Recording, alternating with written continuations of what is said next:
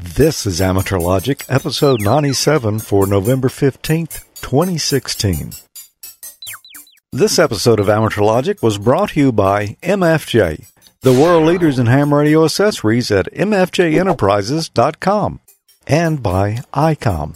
The holidays are just around the corner, and ICOM has an array of radios to fill your stockings and place under the tree.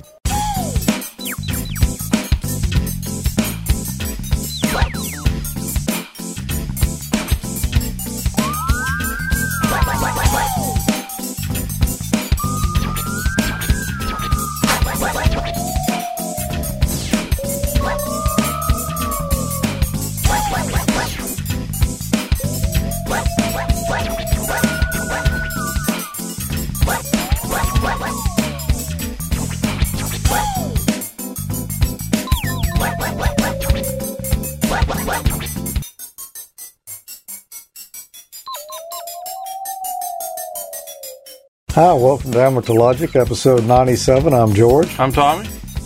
I'm Peter. And I'm Emil. And we've got a variety show for you tonight. It's going to be a mixed bag of content. Yeah, everything but the kitchen sink and maybe some of that. Maybe some of that. Thanksgiving is coming up soon. Speaking of kitchen sinks. You'd almost think this was rehearsed, but it's not. Almost. Yeah. It's sort of deja vu-ish. Yep. And then the Christmas episode will be the next one. Yeah, yeah. So we don't know what. That. Yeah, don't know what we're going to do then yet. Yeah. So are we going to hear Tommy sing today? You've never heard me sing before? No, not that I can recall. Yeah. You don't want to. Rock and Ray sing. You don't. Yeah. Rock and Ray. That just didn't sound like Ray to me. Okay. Well. Oh well. Yeah, well, it's variety. Anything. Yeah. What's that shirt you got on there, Tommy? Yeah, this is my Alabama shirt. I went to the football game today. So I went over there and kind of basically had to race back. We got stuck in traffic, so I got back home, put the family out, threw my camera and stuff in the car, in the truck, and basically just left and came straight here. Yeah, you did. I've got on a red shirt tonight, too, but it's not the Alabama. It's the yours is pretty stylish too, though. Yeah, this is the unofficial version that was never released. Yeah, I've got a one that was never released either. Matter of fact, I need to try to find the artwork and put it out on the Spreadshirt. Well, it looks like that shirt. Go ahead, Peter. Yeah, keeping with the Alabama theme, here's my Huntsville, Alabama top, which you'll hear a commentary on a little bit later. Oh, yeah, Space and Rocket Center. Cool. Nice. That's a neat place. It's from the Space Museum. Yeah. And Emil, your shirt is blue tonight. Since we're talking about everybody's shirt. It's blue, and it's cheap old man compliant. None of that fancy logo stuff anywhere. It's just blue. Just basic and does the job. That's right. It works in any environment, too. Yes. And it makes a great dessert topping. I don't know about that. Yeah, me neither. Well, you remember our friend Dave, N9NTV? Oh, yeah. Who, when we were doing the nets once a month for Amateur Logic, which we've discontinued for now. Maybe one day we'll begin them again. Yeah. But over on the Dewdrop In conference server, Dave just moved. Mm-hmm. And, well, he sent me a photo here. I know he hated to give up his shack. The one he had before was so well laid out and stylish, but he's working on a new one here. He sent us a photo of it. Oh, cool. Oh, wow. He's got a lot of stuff in there. He's got almost as much stuff in there as we got in here. I love the beer cans. Yep. Fuel. Yeah. And wire, Cool, and he's got some good programming on up there. Well, he does, Dave, congratulations on the new shack there. Glad to see that you're getting settled in the new QTH. Yeah, I know he had to pretty much dismantle all of his stuff and didn't have any way to get on the air for a long time. Yeah. So I know he's glad to get that stuff going. Yeah, so that's good. Well, Tommy? I haven't talked to him in a long time either. Kind of missed talking to him. You've got an email over there, don't you? An email? An email or an email? No, an email. Email. Okay, I have an email. Okay. And if I can see it without my glasses, I'll be glad to read it. How about that? Okay. Okay, it says, I'm interested in buying an ICOM ID51A radio to start utilizing the D-Star system. Which other items do I need to buy to use it for my laptop? Any guidance is truly appreciated. And this is from KG4UHV Trevino. I think I'm pronouncing that right. Anyway, KG4UHV. So anyway, you're going to enjoy the radio. You can't go wrong with that one. I think pretty much everybody's got one, loves it. And to use it from your laptop, I'm assuming you want to make a hotspot. So you can use a DVAP or a DV Mega. It can be ran through the serial port. I kind of like the DV Megas myself, and you can actually hook it up to a Raspberry Pi and have it stand alone and not even have to worry about using the laptop with it. Do the Northwest Digital Radio folks have they've got, I don't think they've got they don't have anything that I know of, but there's a DV4 Mini out that's very popular right now. It's actually pretty cost effective too, and you can plug it up to the USB port on your laptop. So there's a number of options then. Oh yeah. That's and more coming on every day. Yeah. Kind of stumbled across some kind of neat stuff sitting around at the hotel, playing around with my tablet. Yeah. So let's take a look at that. Okay. In all my hotel stays at work, I'm usually trying to find some kind of ham radio activity to kind of pass the time and alleviate the pain from being away from my gear here. I always take the D-Star stuff like you've seen in the past, but I'm usually looking for something new too. I had my little Android tablet here and got to looking around, and I ran across this program in the Google Play Store called GLSDR. I thought I'd show it to you today. It's pretty neat. It's got a few little rough edges, but overall it's a cool little program that allows you to connect to people's SDRs or radios over the internet and tune around and listen to different things on HF and different bands, different modes. So anyway, it's pretty cool stuff. It's free. Doesn't see any ads popping up in there all the time, and been kind of a pleasure to use. So anyway, let's take a look at it. So I downloaded it again from the Google Play Store, and it's called GLSDR, as I said. It's coming up on the last one that I chose, but I realize this is not the best for screen capture, but allowing you to see where I'm touching on the screen is kind of helpful in this application here. So there's some dots in the corner that bring up a menu, and we can click that, pick a server, and it'll show you different servers around the world. There's not a lot of them in here, but there's a good screen full of them, maybe 10 or 12. So right now I'm on one that's WA2 call. I believe it's in Arizona. So I'm going to pick this other one that's in Washington. And you can see the SDR waterfall. You can hear the audio from it. Sure you can. And you can go grab, just like most SDR applications, you can move the line you see where the data is over to the listening point right there, and you can hear it. Each one of these servers has different capabilities. To see what different capabilities they have, if you scroll down to the bottom to About, you can bring up an About screen, and it's got a couple of links. So here's a click for a link of servers or a map where the servers are. So I'm just going to click the link. I kind of like that. Got a column here with the IP addresses in it, the call sign, where they are. There's some in Germany. Some of these I can't pronounce. So anyway, you'll have to look them up.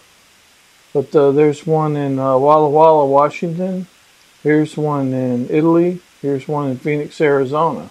But anyway, so you can get an idea of where they are. They also have the bands that they support. So the Phoenix one is 160 through 10 meters. Washington one is 20 through 10. Shows what kind of hardware it's running on. And the types of antennas. There's a butternut and various and assorted things. A Wyndham. So anyway, that's good to know. So let's jump back over to our app. Let's see where we are. Washington has 20 through 10. So we'll jump back over to our application. Well, it looks like that one went offline. So let's go over here and let's do the Phoenix one.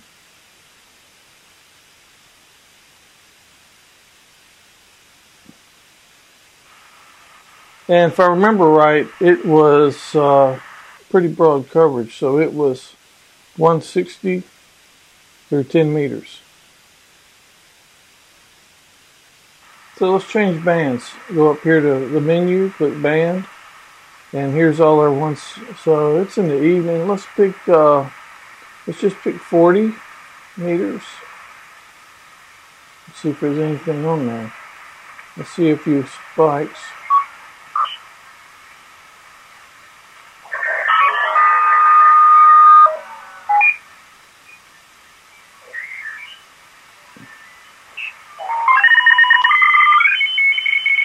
Some data. We're on 7.599 lower sideband, and that's okay for 7.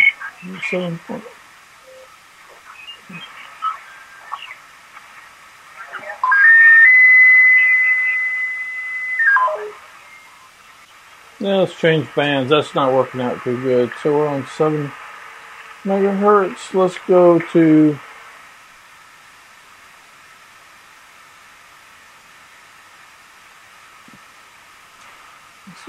20. Okay, it took me a few minutes. I had to scan around. I ended up changing back to, I believe that's the Phoenix server, and we're on 7230 lower sideband. I think this is a maritime net.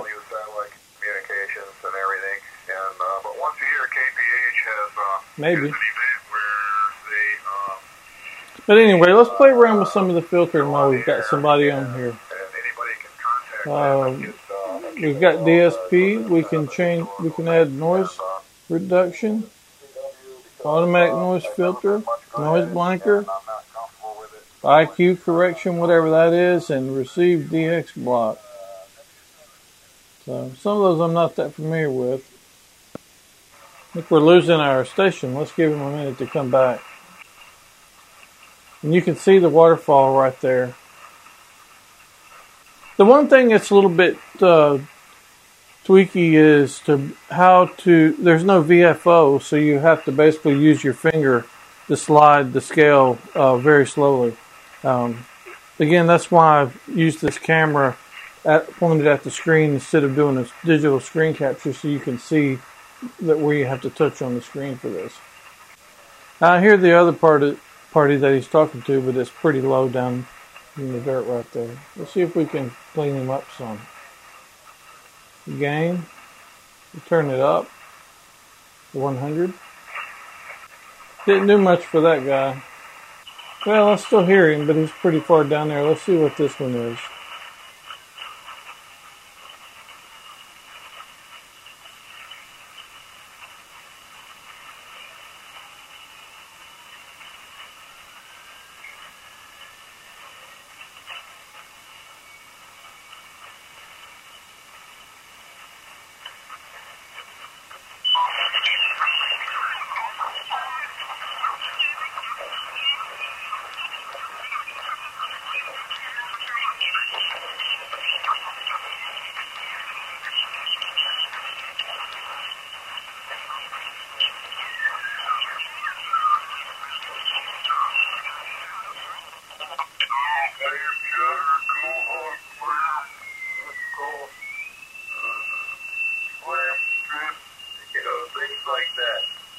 There we go.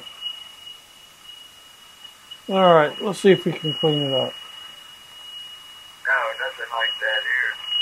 I brought back a dozen cohorts, but your big... So you can see it cleared it up some. Anyway, I'm not going to go through every single one of these. There's a lot of functionality in here. Spectrum average, FPS. I'm not sure exactly what that is, so... but I haven't done anything with it. It's got automatic gain control, DSPs. There's multiple receivers on some of these, and you can change it right here. Filtering, again, we've got modes, lower sideband, upper sideband, DSP, CW, AM, so forth. So we're on lower sideband at the moment. Yeah, changed the band in the server. So anyway, fun thing to play around with. You can put it on your phone and tune around and listen. I'd like to see some more servers get on the air. I'm thinking about getting a dongle or something and putting it on myself for this. I'm looking to see how that happens. So maybe we'll do a segment on that in the future if we do it. Anyway, I hope you found it interesting and hope you enjoyed the little program. It's kind of a good thing to kill some time sitting around the hotel or sitting around the house. Or if you don't have HF capabilities, you can at least tune around, borrow someone else's receiver. 73, we'll catch you next time. Well, Tommy, it looks like you did find something to do around the hotel there, ham radio-wise. Yeah, it's pretty neat, something to play around with. It's kind of cool, little piece of software. I was going to look into seeing how to put your own receiver on. Mm-hmm. May do that sometime later, as I said, but thought it was kind of cool. Maybe other people like it. I did a thing on WebSDR, a couple of years back. This is just kind of like an extension of that, sort of, I guess. But it's pretty fun stuff. Yeah, I noticed someone was asking in the chat room, is there something like this available on iOS? I didn't find anything exactly like that. There wasn't an iOS version of it. But I'll kind of look around and see what else I can come up with on there. But anyway, it looks like that one's primarily for Android. Yeah. That would probably go over easier with Emil, I think. Would. Yeah, Tommy, I was actually really impressed with that. I'll certainly have a look at that software a bit later today. But I was really interested to know whether there's an API for it, or for the, for under the hood, so to speak, so that you could, for example, design your own programs to actually interface with the WebSDR type setup. I didn't see that. There's a bunch of information that's on the developer site. You can see it when you go look it up where you buy it there or download. It's free. There's a developer's website link on there, and look around on there. There's a lot of information on there, but I didn't really specifically look for APIs. Yeah. Cool. So, Cheapo Man compliant? Absolutely. I don't know exactly which episode it was, George, but you remember I put together one of those SDR dongle kits and had fun with that for about, I think it was under $100 with everything, so software and all, the device itself. So good stuff. This is cheaper than that. Yeah. Yep. That's right. Free. Yeah. That's the best price.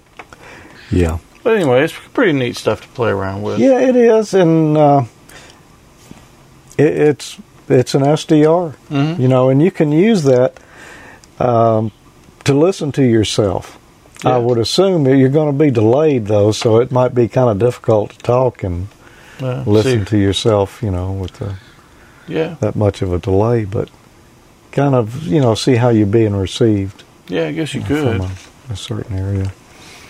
Well, I've got an email here that comes from Monty, KV4KS. I don't know if he's in the chat room tonight or not. I didn't look, but I think he's been in there before. He said, George and Tommy, check this out. Oh, wow. There's a link there you can go. After getting his license a couple of years ago, John Young, KM4KMU, watched every episode of AmateurLogic.tv to decide what he wanted to do with his license, and this is the results.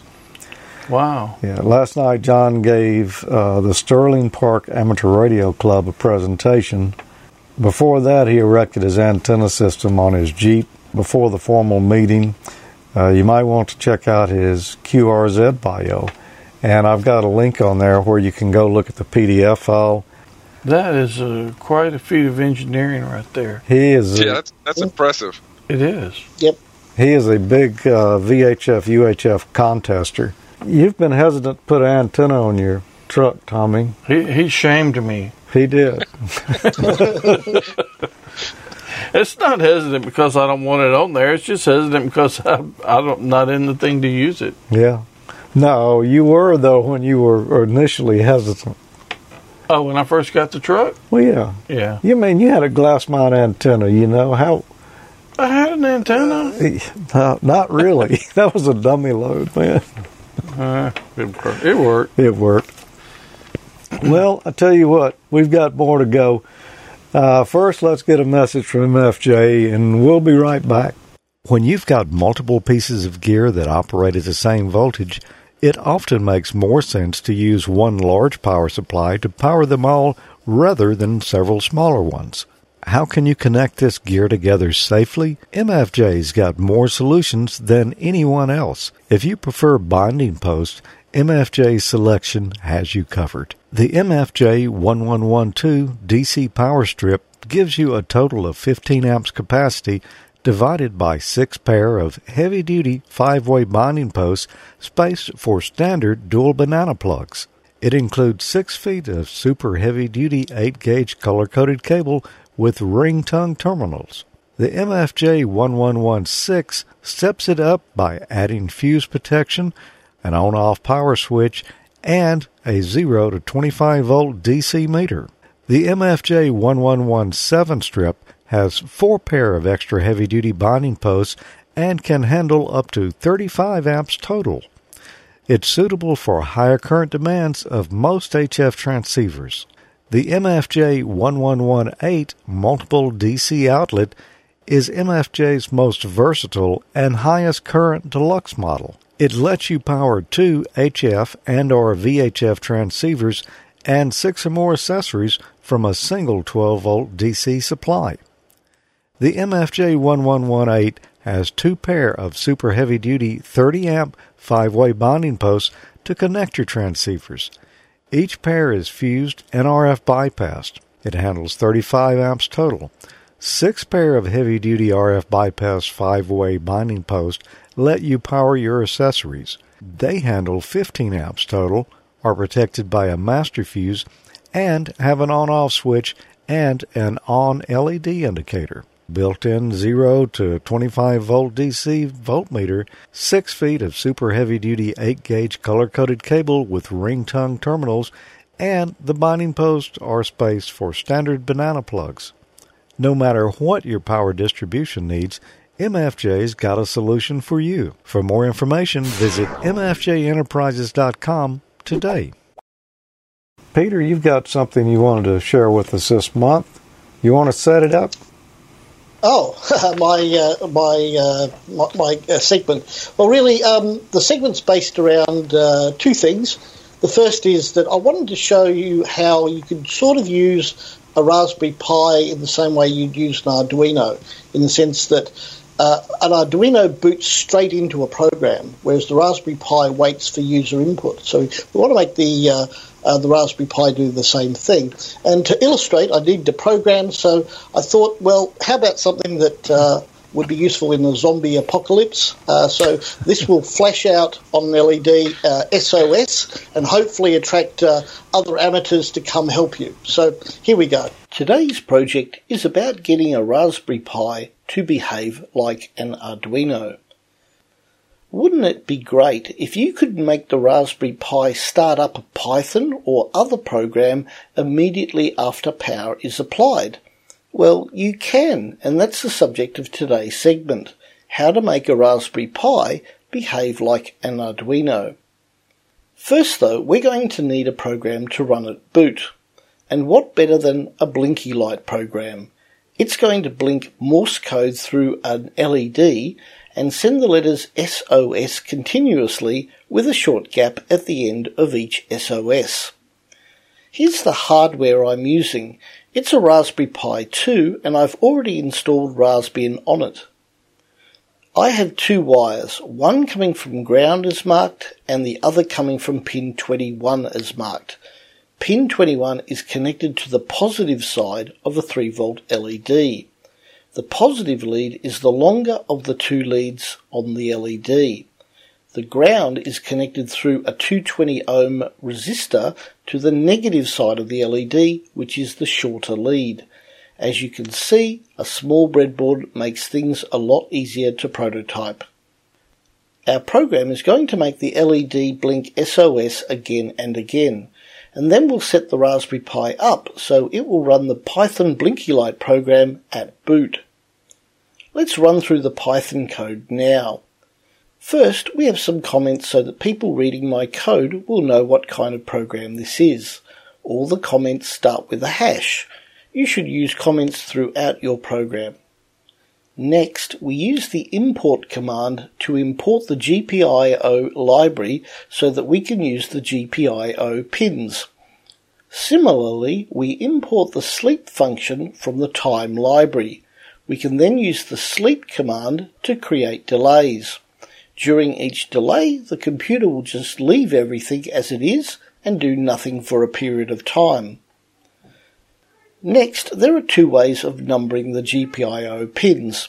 The GPIO set mode function I've used tells the Pi that we're going to use the BCM method of pin numbering, which is based on the Broadcom SoC channel numbering, as opposed to baud, which is based on the baud's numbering system. Now we're going to define some functions. Functions are small bits of code that you can use over and over again. This way you don't need to repeat large slabs of text in your computer code. Let's look at the first function as an example. We use the def command followed by the name that we're giving the function, and then an opening and closing bracket. If we were to pass a variable when giving the command, we would put this inside the brackets. But for today, let's keep things simple and not worry about variables. We simply want our function to do a sequence of commands. In this instance, I'm creating a function called dit. The function's purpose is to turn pin 21 on for a short period of time and then turn the pin back off. The pin is connected to an LED, so it has the practical effect of turning the LED on for a short period of time and then turning it back off. If I want the computer to execute or carry out the sequence of commands, I need only type dit rather than repeating the sequence of commands in full. The first command in the dit function, gpio.output, sets pin 21 on. The sleep command which follows that creates a delay of 0.2 seconds. During this time, the LED remains on. Then we use the GPIO function again to switch the LED back off. The return function tells the computer that just these three commands above make up the dit function. What happens now is that every time I use the command dit, the Pi will execute the three commands which will turn the LED on, wait a bit, and then turn the LED back off. We now move on to the dar function. This is basically identical to the dit function, but the delay is longer at 0.6 seconds. This means that if I use the dar function, the LED will blink, but for 3 times longer than a dit. The gap function is very simple and just uses the sleep command to create a 0.1 second gap between dits, although it's not strictly correct to do so. I like to leave longer gaps between my dars than my dits. It emphasises the difference between dits and dars. I just know I'm going to get hate mail from Morse purists about that. The function dar gap is just the same as gap, except that the delay is now 0.6 seconds. The function bgap is the same again, but now the delay is a full 1 second. Finally, the function endGap implements the longest gap of all, 1.4 seconds, and this is used after I've sent the letters SOS. So we have now set up a series of defined functions which the program can call. We now come to the heart of the program itself, the bit that makes things happen. First, I use a sleep command to have a 3-second delay so I have time to look at the Pi and wait for it to start blinking. Next, we have a loop that goes round and round indefinitely. We use the try command to keep doing something until an exception occurs. The exception is Ctrl-C being pressed on the keyboard, and we use the except command to look out for Ctrl-C being pressed. If Ctrl-C is pressed, then the computer breaks out of the loop and it executes the gpio.cleanup command, which sets the GPIO pins back to off.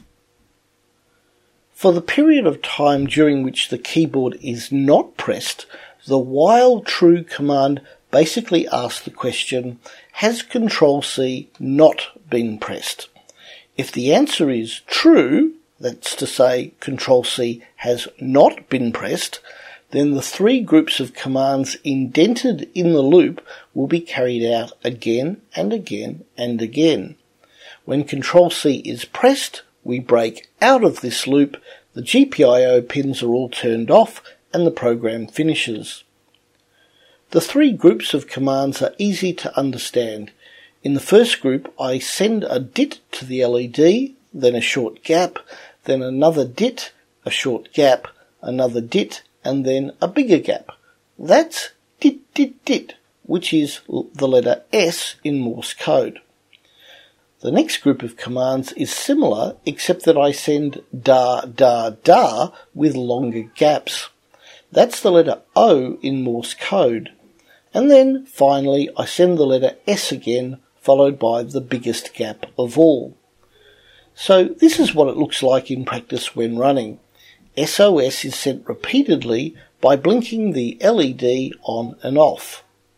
So far so good. We have a working Blinky Light program. I've saved that as blinky.py in my /home/pi folder. To make the Pi boot into this program, we're going to need to edit a program called rc.local, which is stored in the /etc folder on the Raspberry Pi.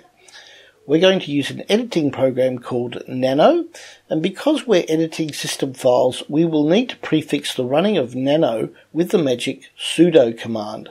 Sudo gives you administrator access and makes you all-powerful.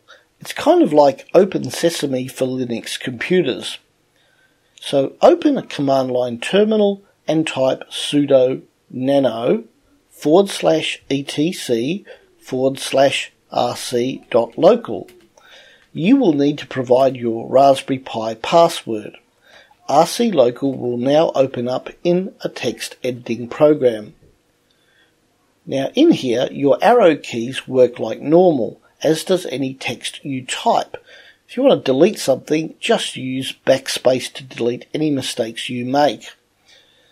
After the few comments in rc.local, put in a line that says sudo space python space /home/pi/blinky.py space and then an ampersand. Sudo makes the Python program run with root user privileges, and the ampersand tells the Pi to run the program in the background. Save it by pressing Ctrl X, then press Y, then Enter. Reboot your Pi, and with a little luck, your Pi will start blinking SOS. Now that you know how to get your Pi to behave like an Arduino, you can easily write Python programs for the Pi and have the Pi run these at boot. There is, however, one final thing to note.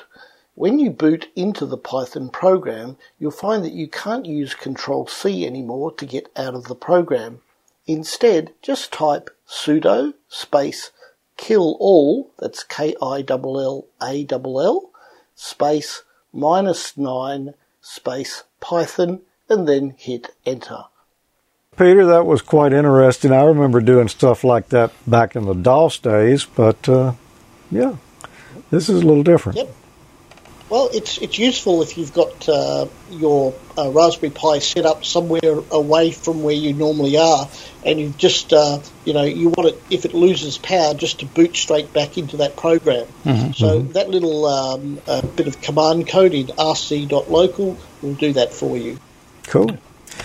All right, well, we're going to be back in just a moment, but first, a message from one of our fine sponsors. Oh, and we'll go ahead and mention this now. You know, we did say at the beginning of the program tonight that Christmas is coming up soon. Yep.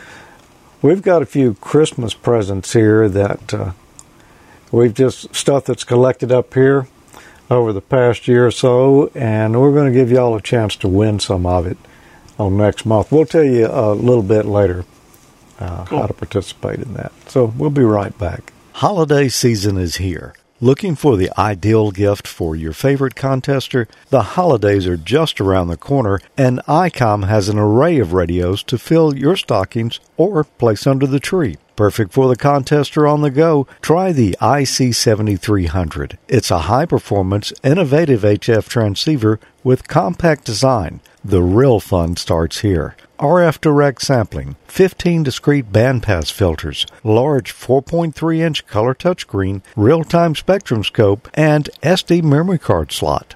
Push performance to the pinnacle with the IC7600. Following in the footsteps of ICOM's flagship radio, the IC7600 offers intuitive operation and the latest DSP technologies. Digital IF filter, dual DSP, 5.8-inch ultra-wide TFT display, and high-resolution real-time spectrum scope. Raise the bar with the IC7851.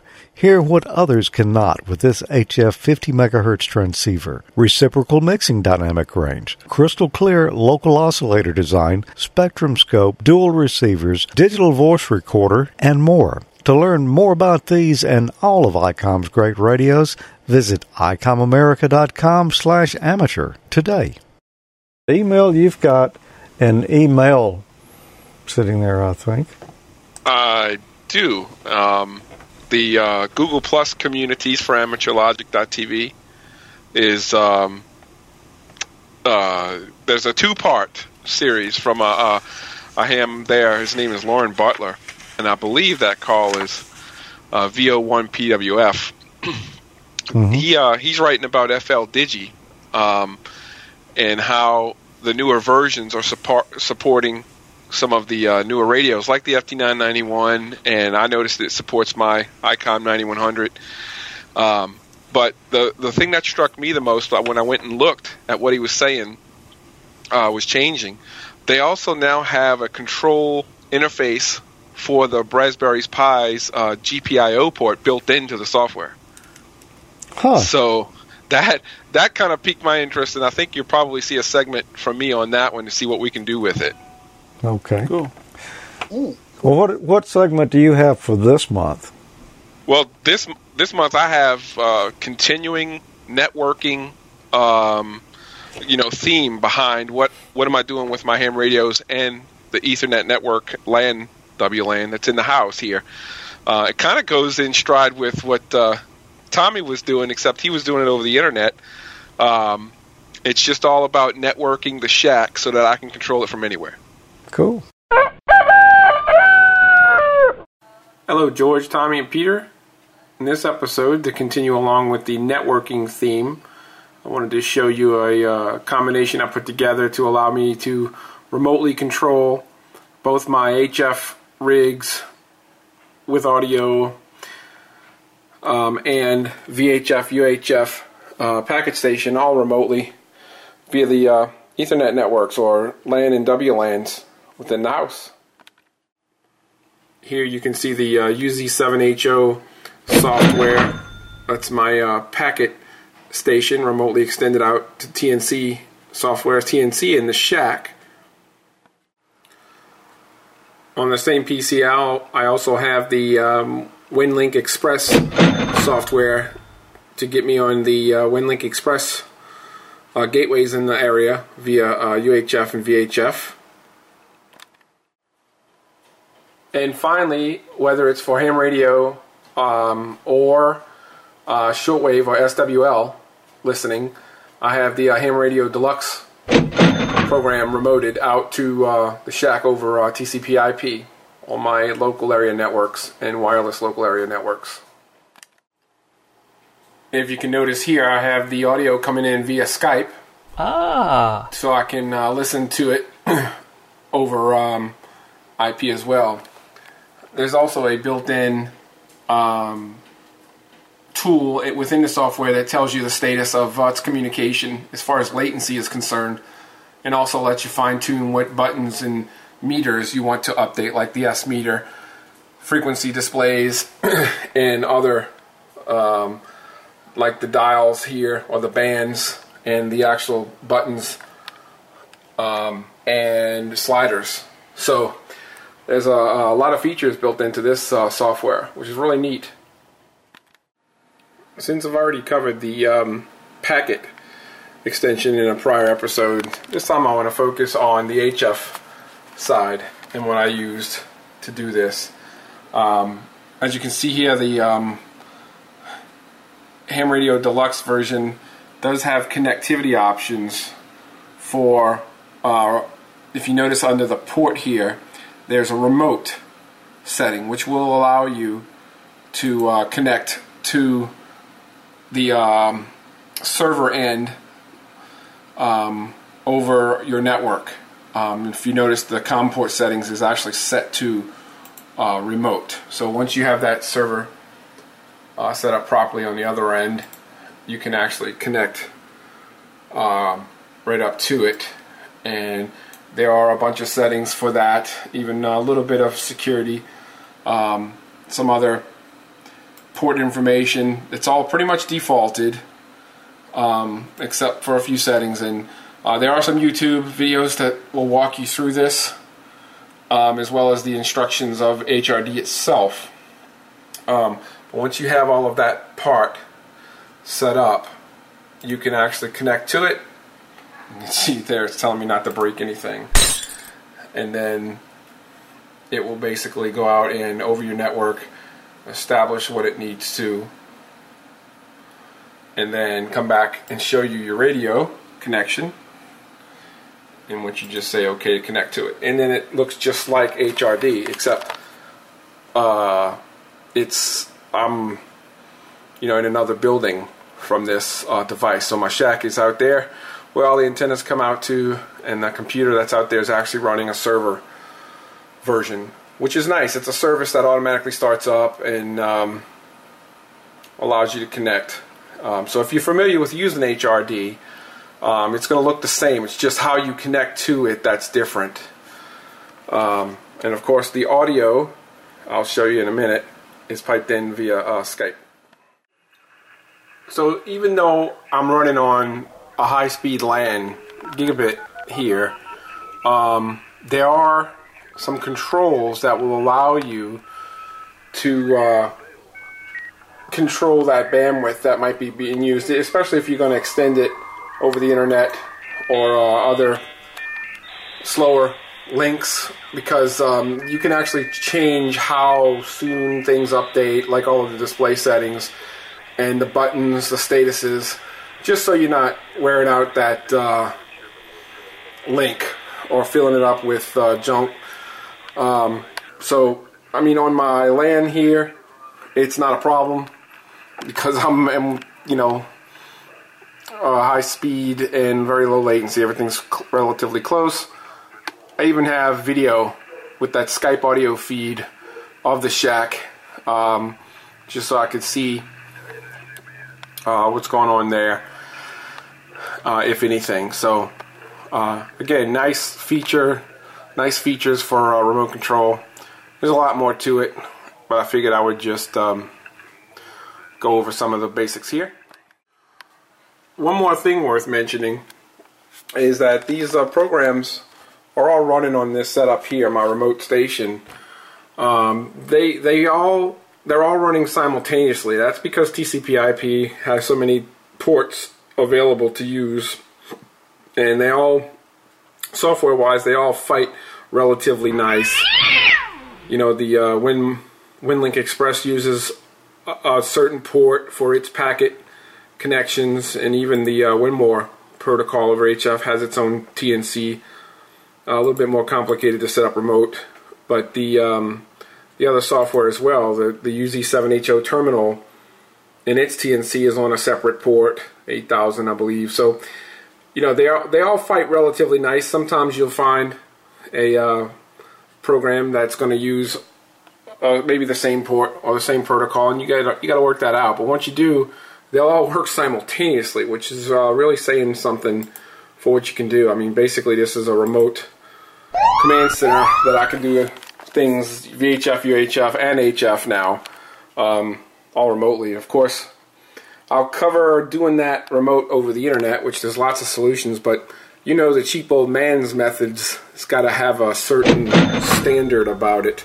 So that's what I tried for here, just to see what I could get to work. So that's that. So in the Shack side, on the server side of this, there is the UZ7HO software TNC that we covered in a previous episode. There's the Ham Radio Deluxe service running as a service, which is all that's really required to be set up. And of course the Skype service using one of my accounts here. So that allows and facilitates the VHF through UHF communications through the radios. I have the signal link actually on the ICOM, even though I don't really need it because it's got a USB interface in it. I use it for other things. And then there's the FT991 that I use for the packet side. So all that's being controlled through the workstation side of this setup, which is over the network, which is the point of this whole episode. Also have a cross-link repeater, crossband repeater link to extend the range of my HTs around the house and when I walk around the neighborhoods, etc. So pretty neat remote type settings or setups here to extend over networks, IP networks, the station and its control. So also have the webcam set up in my little rack here so that it can actually monitor the stations. That's what's providing the video from Skype. It's going to be terribly dry down there. And he has a ticket to ride at 4637. So here is what this station, this remote workstation, represents for me. HF communications remotely controlled at the Shack, which I can extend over TCP/IP. UHF VHF packet communications here through WingLink Global Network, RMS Express, and the normal packet terminals systems, which there are quite a few of around here. You see my little HT off to the side here. That's going through the repeater, the crossband repeater that I have in there to a local repeater that just extends the range of my HTs around the neighborhood. And of course broadcast radio. You can see so I can listen to Don AE5DW. That's the station it's on now where he is at. So that's what this station represents to me. It's complete control of the Shack, basically, or extended remote control. Plus, I can see it as well as hear it and talk through it. So, again, this is the workstation side of things for me. So, from Cheap Old Man 73 KE5 QKR. A tremendous value. Oh well. You know, the softwares is the cheap part of that whole thing. Between the TNCs and the like the UZ7HO TNC, the certain version of HRD, and the other softwares that allow me to connect over IP. That's really the focus of that cheapness for sure. I made it work for me. Yeah, cool. Looks like I did make several contacts over that too. I piped the audio. It wasn't just receiving the audio via Skype.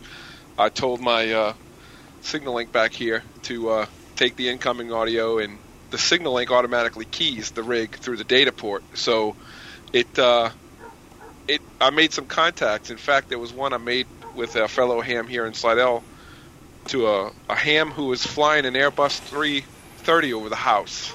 A commercial airliner. It was the weirdest thing, but right when I got it working, I heard him on 20 meters and made that contact. So that was pretty neat stuff. Cool. And you heard Don on there too, huh? Don, it was on my mind because I kept hearing commercials. He does the commercials for that particular station. Ah, okay. So I had my little Grundig sitting there.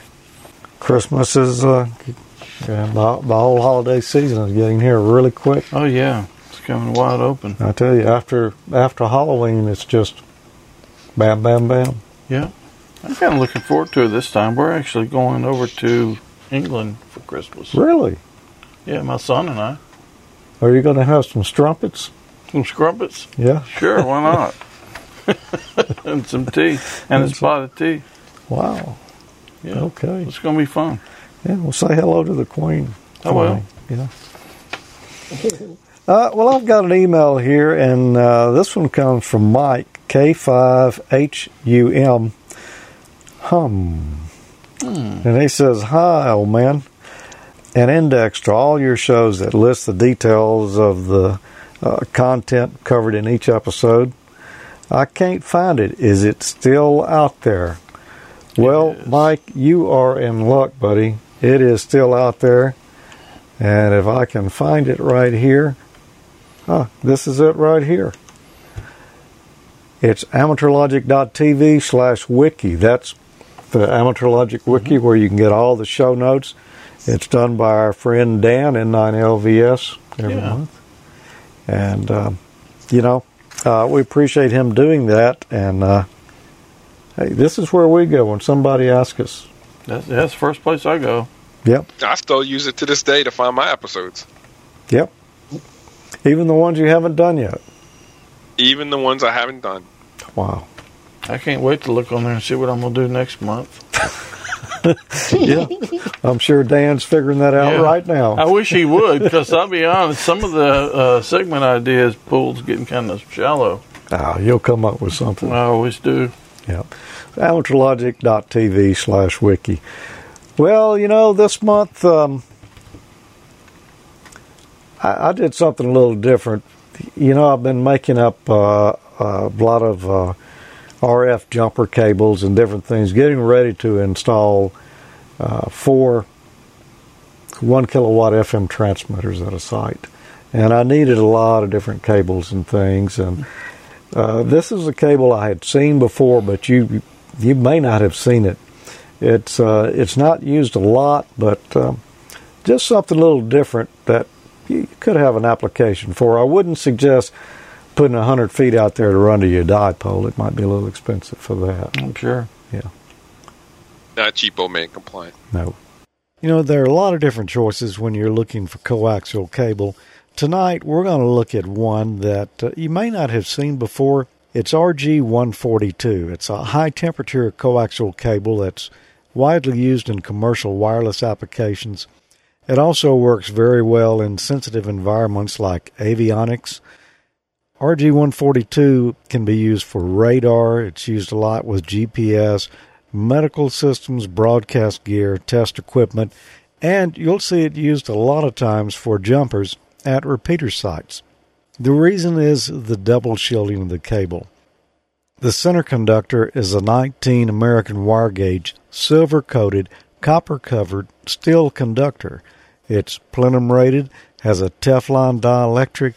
It's got double silver-coated copper braid shields with 95% coverage and an FEP jacket. And because it's approved for direct burial, you can use RG142 coax and underground connections and still have good shielding efficiency. The cable was specifically built for the United States military in World War II. It's used for satellites, systems, and other tactical operations and equipment. Because of the importance of those cables, the military required them to have a maximum and minimum dielectric adhesion values, specific shrink-back allowances, eccentricity standardizations, stress crack resistance tests, and a lot of other specifications that add to the durability and reliability of the cable. RG142 utilizes standard connectors, so you don't need proprietary or exotic pieces. It has good shielding effectiveness between 40 and 60 dB, and low passive intermod. Degradation of signal quality is kept to a minimum. That's why this cable works really good with repeater duplexers, where you don't want any signal leaking around from the transmitter getting back into the receiver. Since RG142 is made with a solid dielectric, it has a high rate of crush resistance, and it's the coaxial cable of choice for tactical operations and applications. Here's some things that kind of set it apart. Temperature-wise, it's good from minus 67 degrees to 395 degrees Fahrenheit. You're not going to do that with your average coax. It's also solder and solvent resistant.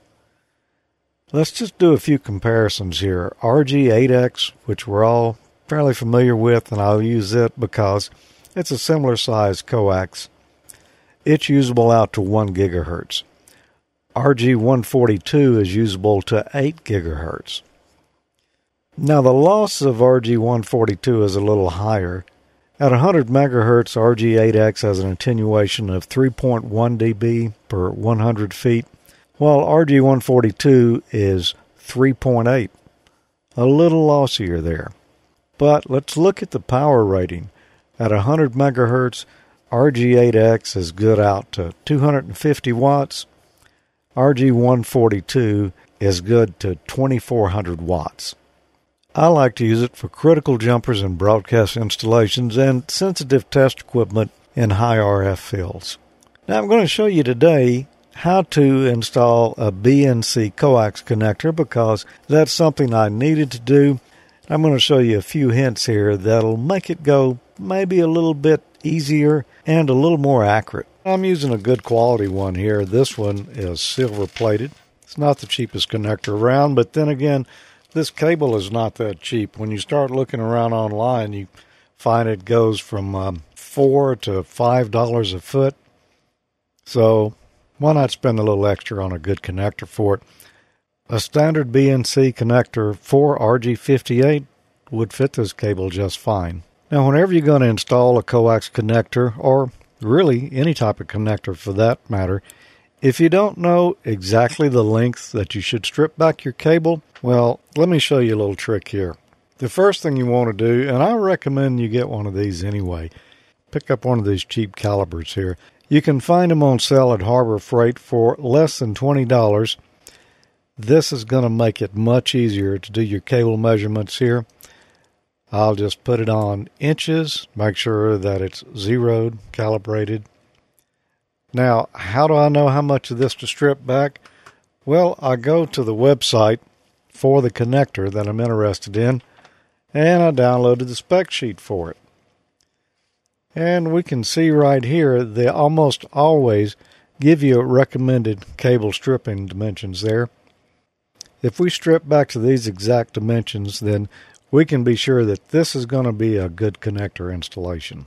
If I'm only doing a single cable, well, I'll just take my calipers out here and adjust it out to the sizes that I need. 1.57. Lock it down there. Get it right on the money, which is, a little challenge when you're working with figures that small. Now, this diagram is not to scale, as you can see. But this is how much of the center conductor we need sticking out. So if I'm doing a single cable, well, I'll just cut it based on that and go through each of them there. But, I've got a fair amount of this cable. I'm going to be putting on a lot of connectors. So to make the job go a little bit quicker, I took a piece of plastic from a connector shell and I measured it out. I've got one division here for 0.157. Then I've got another one for the 0.146 that we need for the dielectric to stick out. And then 0.327 for the shield. And that's just a handy little gauge I can use here since I know that I'm going to be doing a lot of these in the future. So we can put our calipers away. Now for BNC connectors, yeah, I'm not a big fan of crimp-on connectors generally, but for these, I am. Now, I will crimp that center pin as well, but I'm also going to solder it. And there's a little hole in the side where you can flow solder into it. If you've ever tried to put a standard BNC connector together where you've got the little nut on the back, boy, this is so much easier. And you're going to do a much better job with it. It's easiest if you start right at the end and work your way back rather than go the other direction. The first thing I'm going to do is take my little gauge here, or the calipers, I'm going to determine how much of that center conductor I need sticking through. That much right there. So I'll begin cutting the cable right there using a sharp knife. I've got to go through 2 shields. And that's the first thing I'm going to try to do here. I don't want to go all the way through and nick the center conductor. Now let's just check it to make sure that we are the right length, and yeah, we're exactly where we need to be on that. So now we're going to take the dielectric off. I got to be real careful here. I only want to just cut the dielectric and not nick that center conductor, because that'll weaken our connection if we do that. This stuff here is Teflon too, so it's a really good dielectric. The next thing we need to do is strip back just enough of the shield there so that we've exposed the correct amount of dielectric. Let's take another measurement here to see that everything's good so far. And it is right on the money. The next step is to expose the correct amount of shield, and just want to cut through the jacket here, not cut into the shield itself. And let's check that dimension. It's right on the money too.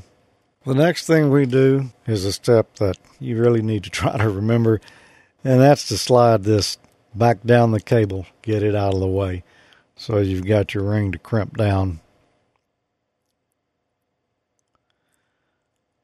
Put our pin on the center conductor there. Of course, you're going to need the correct size of crimping tool, and I just happen to have one here back from when we used to install networks using RG58 cable.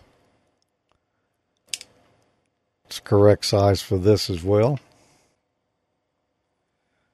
And there we go. Slide the pin up inside the connector. Pull the shield back up.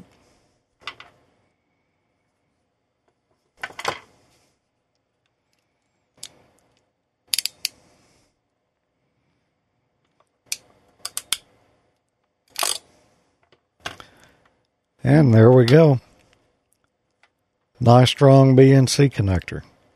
So if you're going to put a coax connector on and you're not positive of how to strip it back, download the spec sheet. And do yourself a favor. Go by Harbor Freight. Pick up one of these cheap calibers here. I found it to be pretty doggone accurate. It's really saved me a lot of time. Yeah, those calipers. Yeah, I use them all the time. Especially, I bought them to use with my 3D printer, but I find it kind of handy to measure a lot of stuff. What do you think about this cable? Yeah, this stuff just looks expensive. It is. It's heavy too, man. Yeah. Yeah, I think I've seen people using that in like a patch panel bay. Yeah.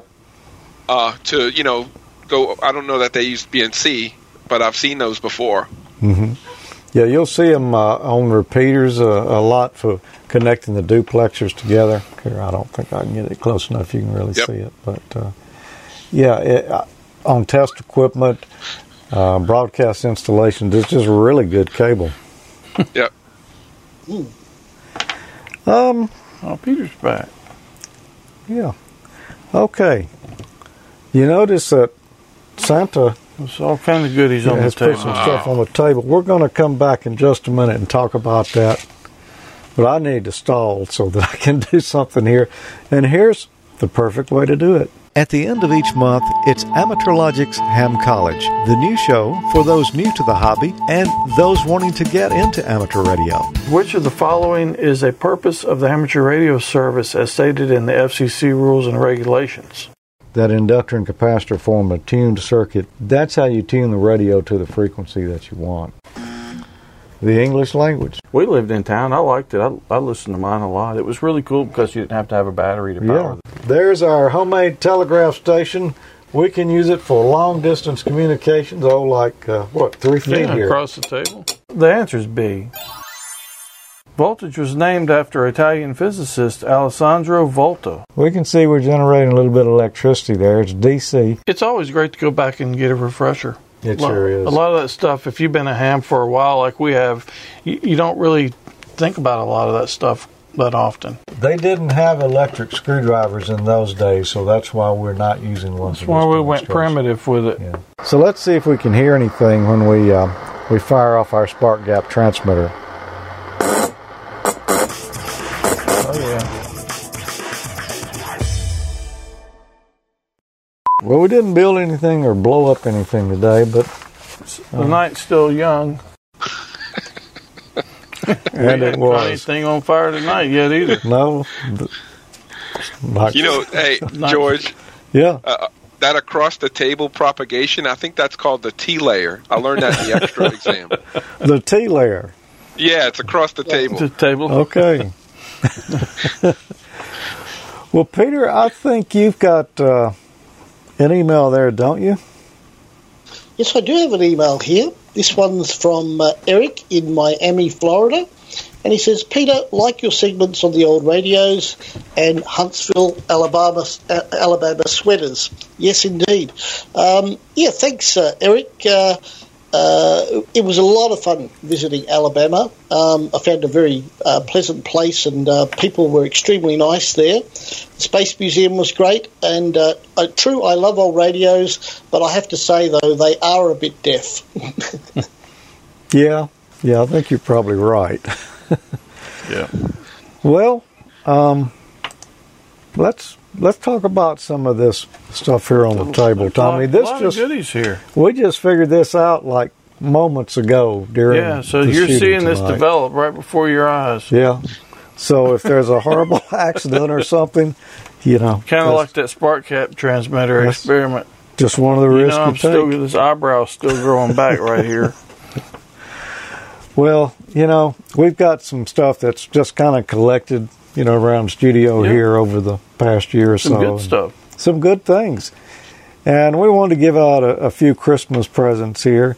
And to do that, we got to have a contest because we got to work for it. We don't have enough to send every viewer one, which we would like to do. I would love to do that if we just can't do it. Just can't do it. But we can send several people here something for the holidays. Now, we're calling it a Christmas contest, but it can be a Hanukkah contest. It can be whatever kind of contest you want.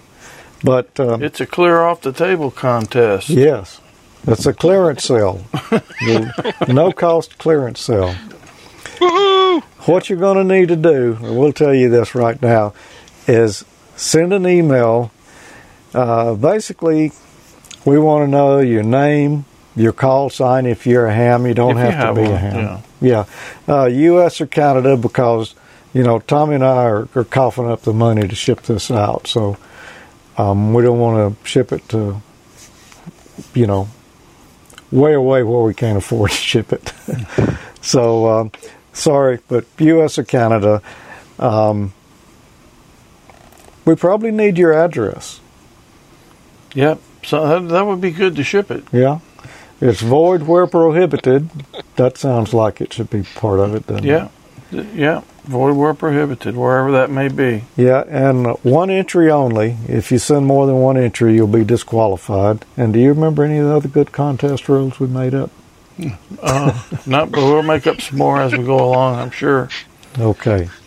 So that's the main ones. Yeah. The main ones. So just drop an email. If any taxes from your local area are involved, then you would be responsible for those, which I don't think that's the case. It's probably not an issue. But that's one of the usual disclaimers. Yeah. And in the subject message, or the subject of the email message, put only your call sign.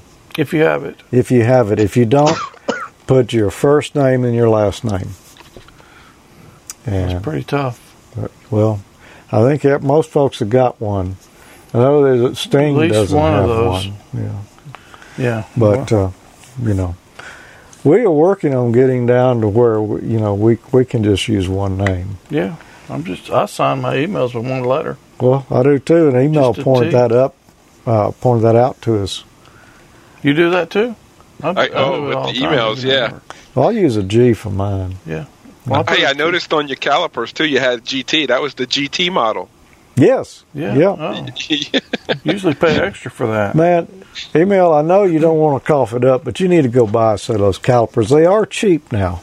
All right. I was. You sparked my interest when you said that. Yeah. Well, I mean, boy, you'll just be surprised at what you use them for once you buy a set. I think I got mine with a coupon. I don't think I paid but about $10 for I think that's what I paid, but I was hesitant to say exactly, so I said under $20. Yeah. But, yeah, they're an excellent deal. Okay, well, let's look at some of the prizes here. First, in our clothing line, tell me what we've got a stylish ICOM ball cap and the ICOM Ham Crew T-shirt, just like the one we give away on Ham College every month.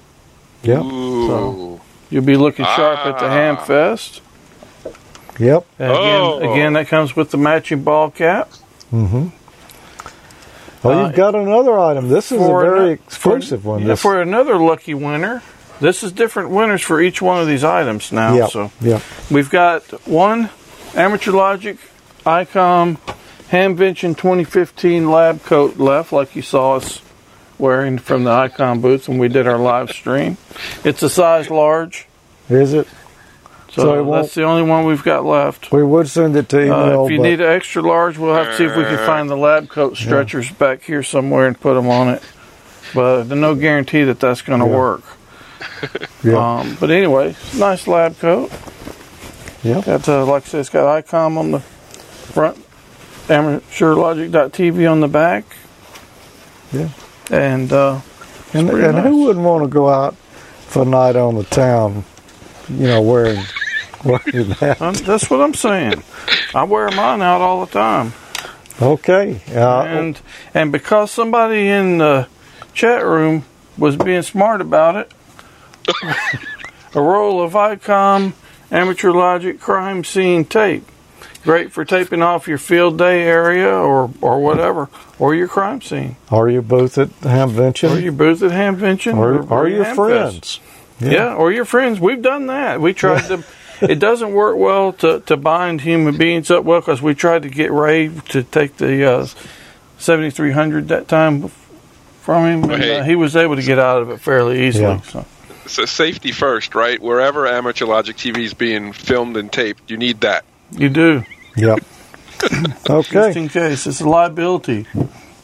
And over in the time department, boy, we've got some nice items here. You'll never be late. Yeah, this is an MFJ. And all these folks haven't asked us if we can give this away. It's just here, and we're going to give it away. So hopefully, we'll be back with you next year. But this is a MFJ 113 giant LED alarm clock. It displays in 12 or 24 hours. Tommy, can you read that from where you're sitting over there? I can. I mean, if you looked at it instead of the monitor. Yeah, it's huge. I can read it all the way across the room easy. It is huge. So we're going to send that to somebody. Let's see. I've got another item here. This is a MFJ 148 RC remote control 12 or 24 hour dual clock. Sets itself automatically with WWV and displays in 12 or 24 hours. This is a nice clock. Those are awesome for your ham shack. I've got one of those too. So. Yeah, what do you think about it? Yeah, I like it. It's pretty nice. Well, it does work great, doesn't it? Yeah. And the fact that it's always accurate. Yep. And I haven't, they're just so neat we haven't even put batteries in them. But speaking of WWV, all of the clocks in my house that are atomic clock controlled, or it must be the propagation and the weather change because they're all getting signals now, strong signal. Really? I have a hard time getting it here in the studio because this is a metal building. Yeah. So, but when I need to sync my clock, I just take it outside and just let it sit for a day. It'll sync. Oh, it doesn't even take that long. These do it pretty regular. So it's a nice clock. Very nice. Like I say, it's great for your ham shack. Yeah, set one side to your local time, the other side to UTC or Melbourne time if you need to keep up with Peter. Yep, I use it occasionally for that very purpose. Yep, and Nice. we have 2 of these. Look out. Yep. So 2 So, lucky winners of that. 2 lucky winners of that. What if somebody has a preference of what they would prefer to win? Or is Yeah. this going to be potluck? Or? Yeah, I think it's just going to be potluck because there's probably going to be more than one person who would really like this lab coat. Well, we're going to have to draw for each one. And the crime scene tape, you can see the dilemma here. I actually already saw somebody say if he enters, if he wins, he wants to ask for the crime scene tape. Yeah. That's going to be a hot item right there. Yeah, it is. We may need to start selling these at the Hamfest. Yeah, I think what we'll have to do is when we draw next month, we'll just have to hold up an item and say, okay, we're drawing now for, for whatever, and just draw a name. Because I don't know how we could, how we could. Yep. Yeah. Yeah, it'd be kind of tough to be fair about that. Yep. So, So that's the loot, the goodies Yep. that we have at the moment. yep. And like we say, we hope the people who this stuff belong to, the people who sent us this I stuff. hope they don't come looking for it. Right, yeah. No, I'm sure they won't. Good So sponsors. we'll have addresses of who got it. So. No, I'm not wearing a dress. Thank you. Yeah. So send an email, Christmas 2016 amateurlogic.tv at amateurlogic.tv. Your call sign, or if you don't have a call sign, first and name, your name last and address. Yep. And the subject line. Then, your name and address and info down inside the body of the message. And, hey, we'll be drawing. How many things we've got to give away here? 1, 2, 3. Because these 2 are a set. Yeah, I think we 4, had 5, 6 things. 6 items. Yeah. So, join us next month. And we don't know what day we'll be shooting it live. Of course, you won't have to be in the chat room to win. No. But But it's a lot more fun if you are. It's a lot more fun if you are. And people can poke sticks at you and stuff, too. So, that's Yeah. Instead of kind of just hard us. to do otherwise. Well, let's see. Before we go, a couple of other housekeeping items we want to cover here. The first one is what, Tommy? Yeah, speaking of Christmas coming up, Yeah. Oh, boy. your great Christmas gifts for your ham friends. Exactly. And non-ham friends. Yeah.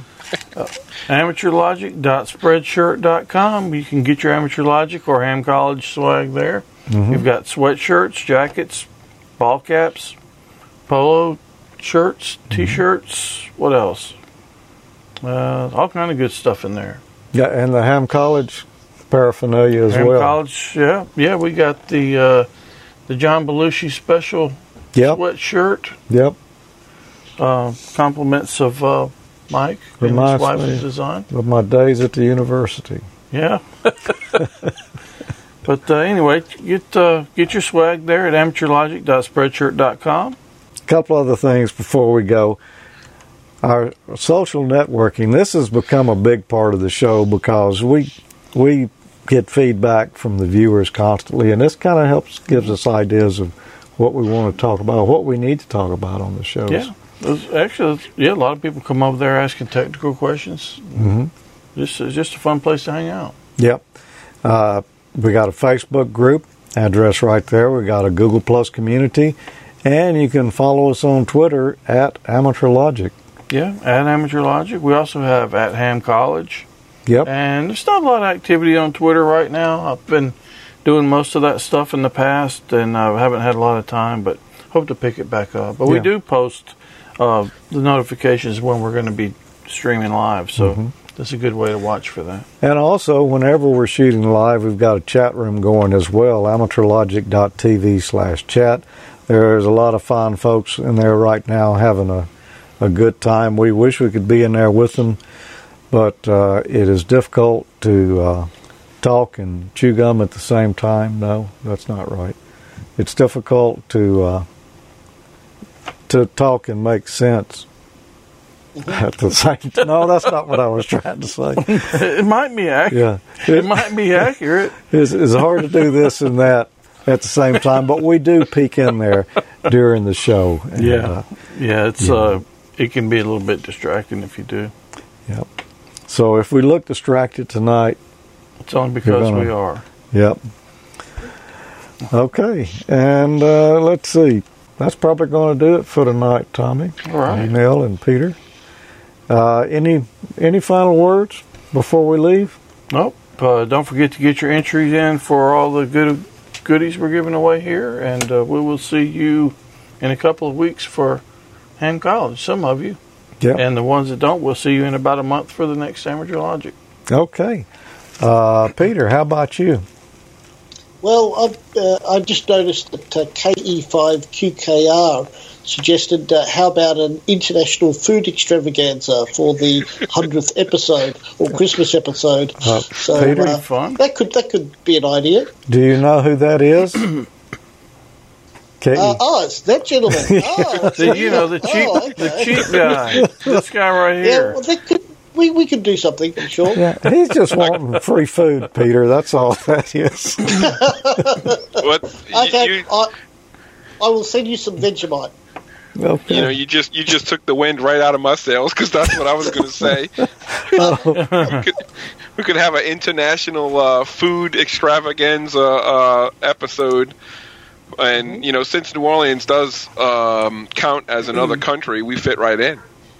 Okay. Well, I have pondered the idea of doing a segment, and I know I'm going to have to twist George's arm to let me do this, but about how to cook edible toroids. Oh, yeah. We've talked about that before. Yes. I'm sure. As long as the toroids don't impede any certain other things other than AC voltage. Yeah. Exactly. Yeah. Edible toroids are good. Yep. They have a lot of fiber in them by any chance? No. Okay. No, it's completely bad for you.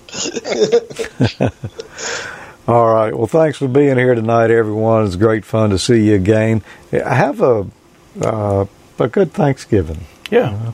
Enjoy it. We hope you do, and a great holiday season. Spend time with your family. Yep. And, join us back here. Around the end of the month, we'll do a Ham College. And 15th of next month, we're going to give away Santa's bag of goodies here. Yep. That's going to be good. Yep. If the old elf can squeeze down the chimney. And he can't. Depends on Thanksgiving. Yep. All right. 73, everybody. 73. 73s.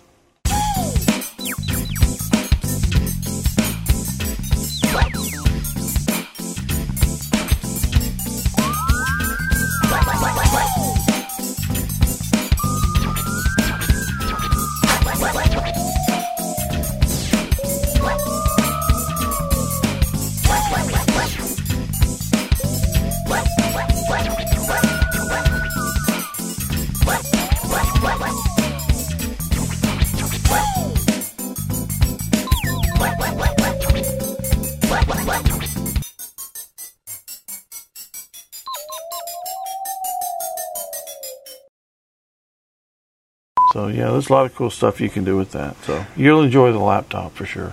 Yeah. Well, I'm sorry, the radio. The radio. The laptop, you probably too. like your laptop, too, I imagine. Yeah. I've got another item here. This is... Oops. Uh-oh. Not that button. Not that button. Nothing like bringing fighting relatives together like a good eating holiday. Yep. Yeah. You see, our history's a little bit different, though. We came over here as convicts. So. Yeah. Well, I think we should have Thanksgiving that we're out of jail. In 10 cups.